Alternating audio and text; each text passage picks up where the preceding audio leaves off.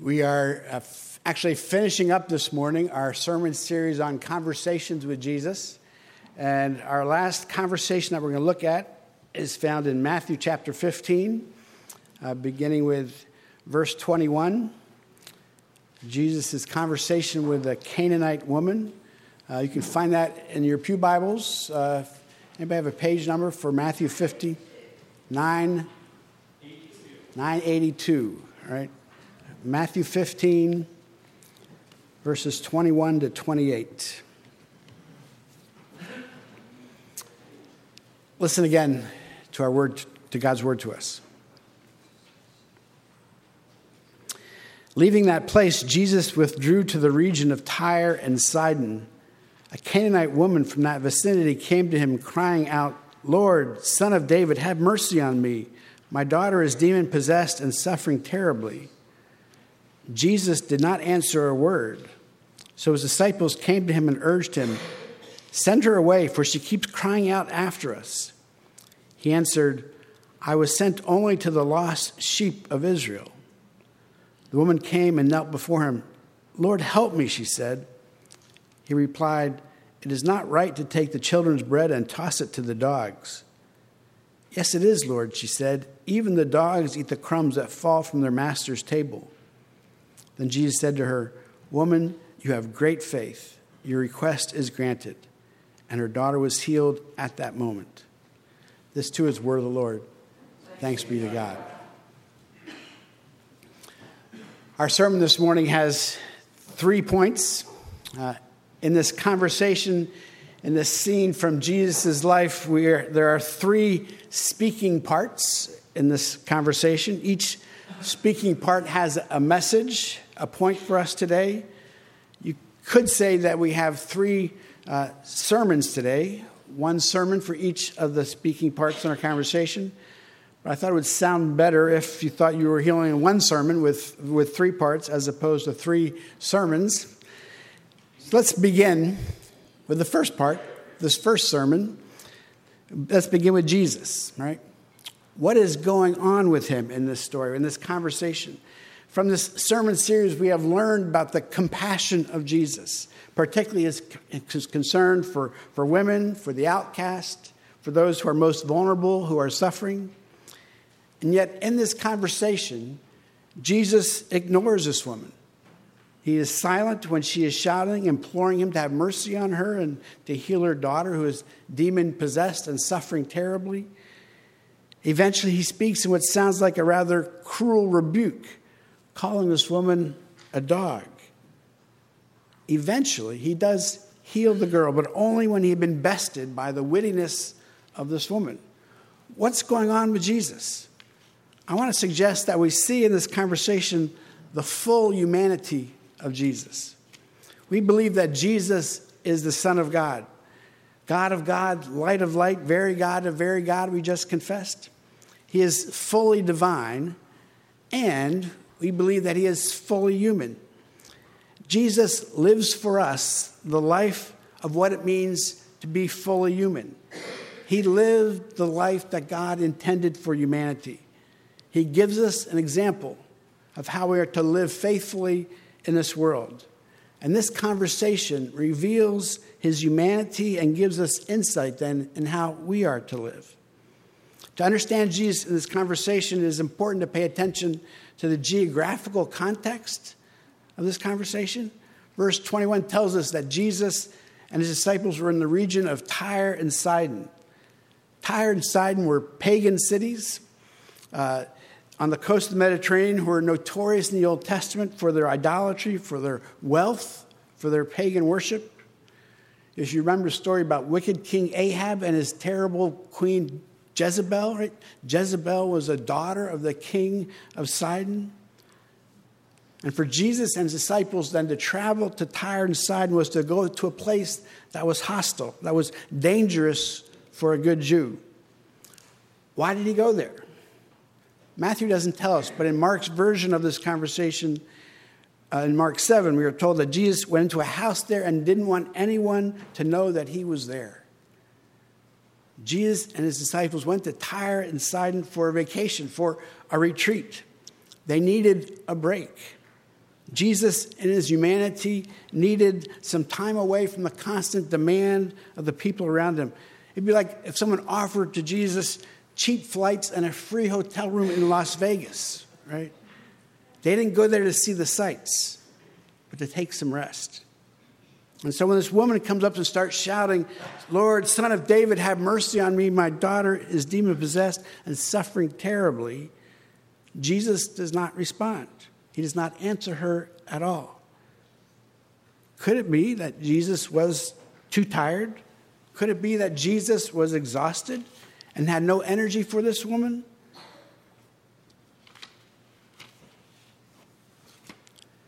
I suspect we have all experienced this, right? Maybe you have had a long day, and finally at the end you get to sit down, you pick up the remote to see what game you might be able to watch or what episode has recently dropped that you've been wanting to watch, and your phone rings, right? Who is calling me? And you look and you see, no, it's the pastor, right? What does he want?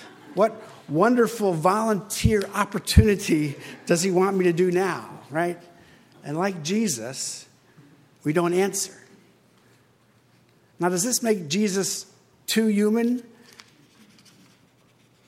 Maybe, but there's more going on here. They are in Tyre and Sidon, in Gentile country. When Jesus finally does respond, he says, "I was sent only to the lost sheep of Israel." Jesus doesn't respond because he knows what his mission is. His mission is not to the Gentiles. It is to the Jews. He knows his Old Testament. He knows that this good news of God's kingdom will be shared with the Gentiles, but not now, not by him. This is not his job. So he ignores her. So when asked, he explains that he is not called to show God's kingdom to the Gentiles. And when she asks again, he responds with what sounds to us like a harsh response. It is not right to take the children's bread and toss it to the dogs. This is a harsh response. It is not as harsh as it could have been. The Greek word for dogs here is the word used to describe a house dog as opposed to a street dog. But we hear in this response Jesus' sense of his own humanity, of his own finiteness.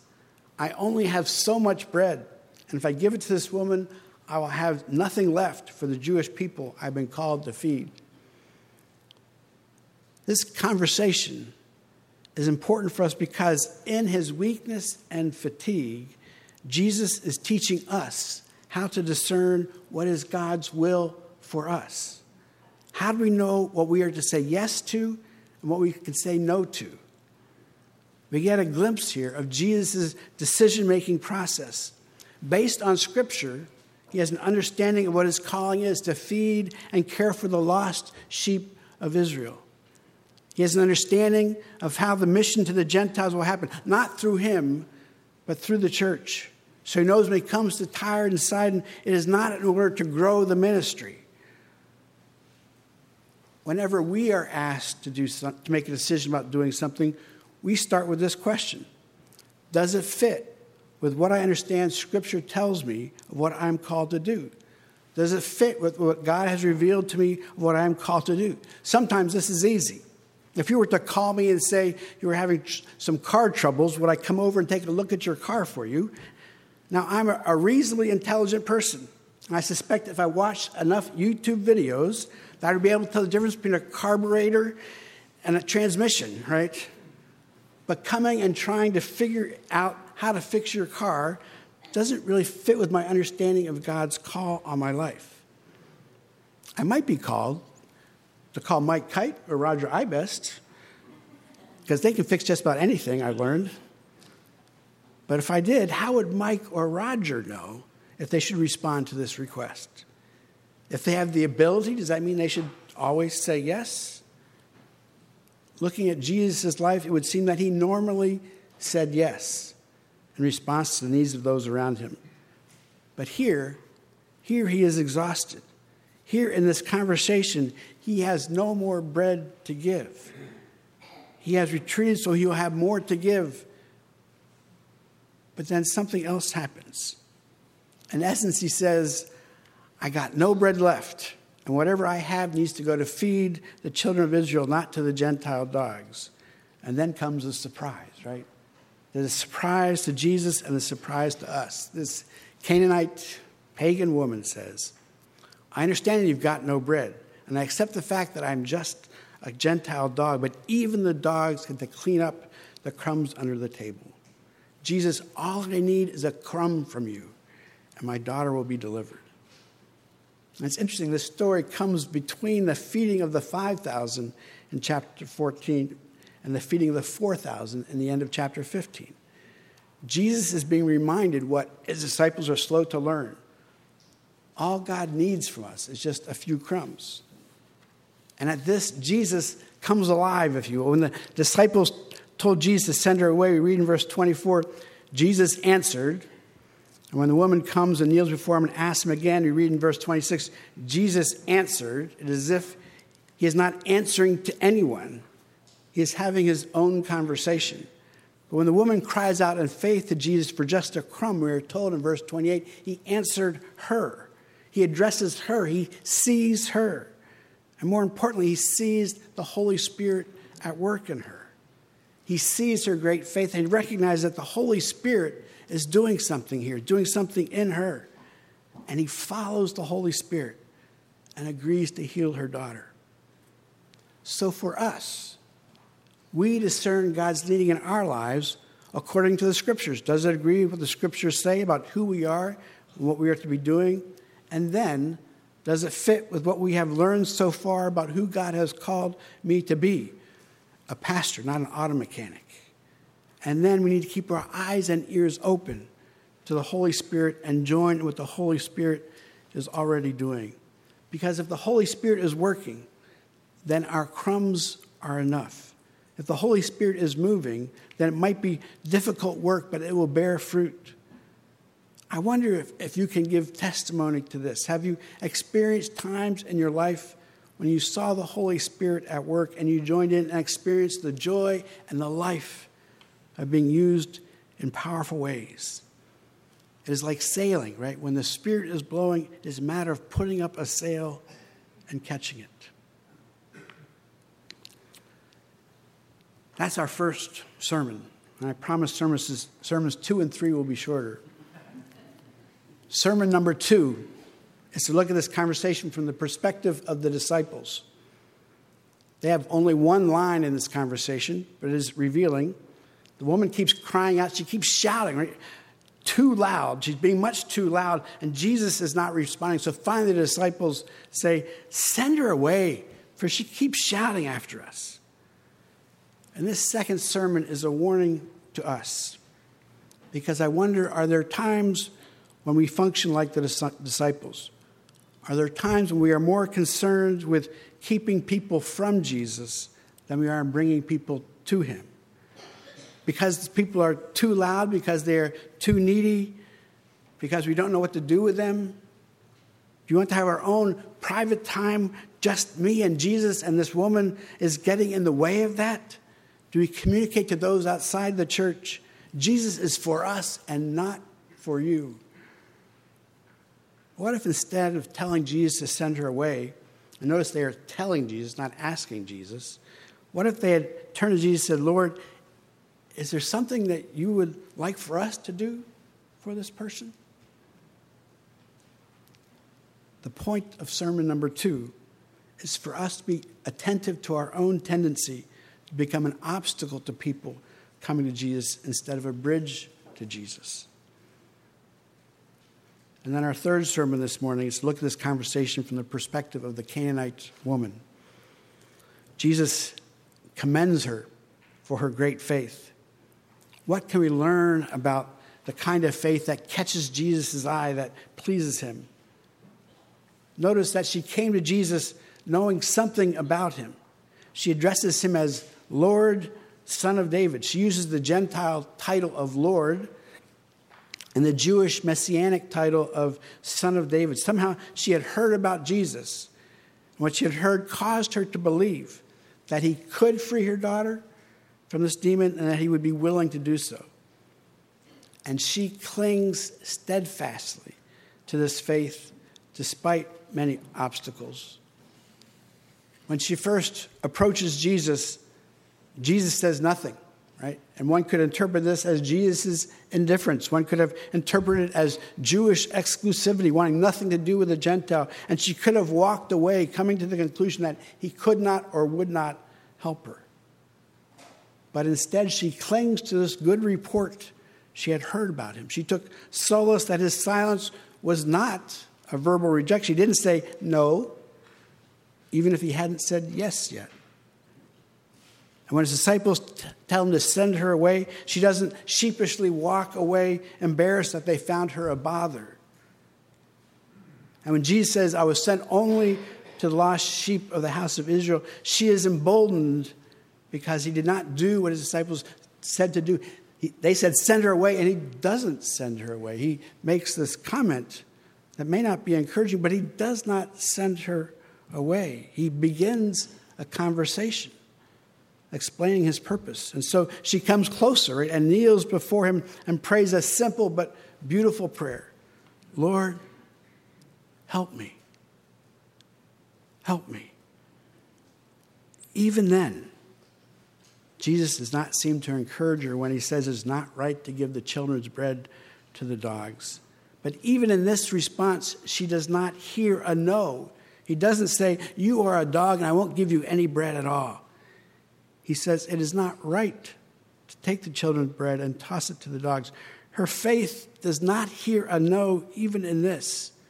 What she hears is that I'm a dog inside the house. I'm in the master's house.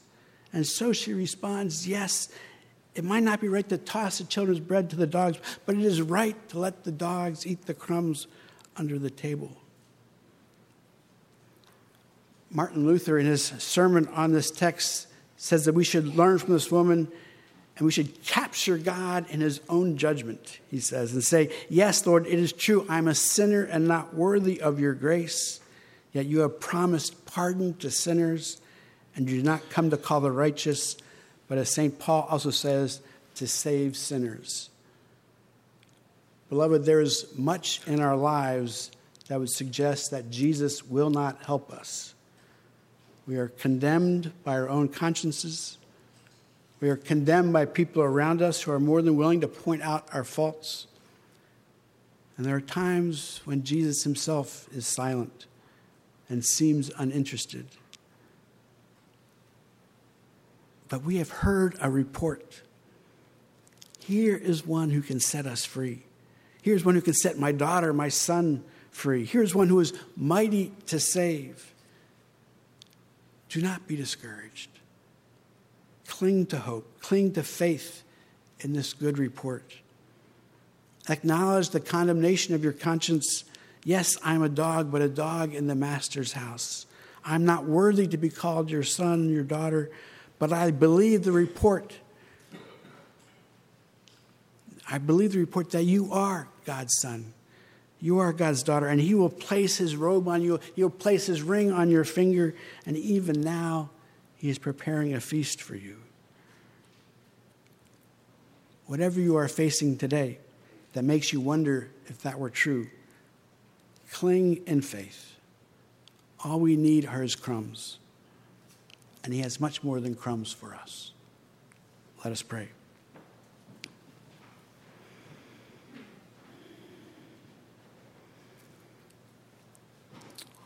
Lord Jesus, we pray that by your Holy Spirit, you might give us great faith that clings to you and to your promises, despite what our eyes may see, despite what evidence may be brought against us, that we cling in faith, that we belong to you, indeed that nothing, no one can snatch us from your hand. In Christ's name we pray. Amen.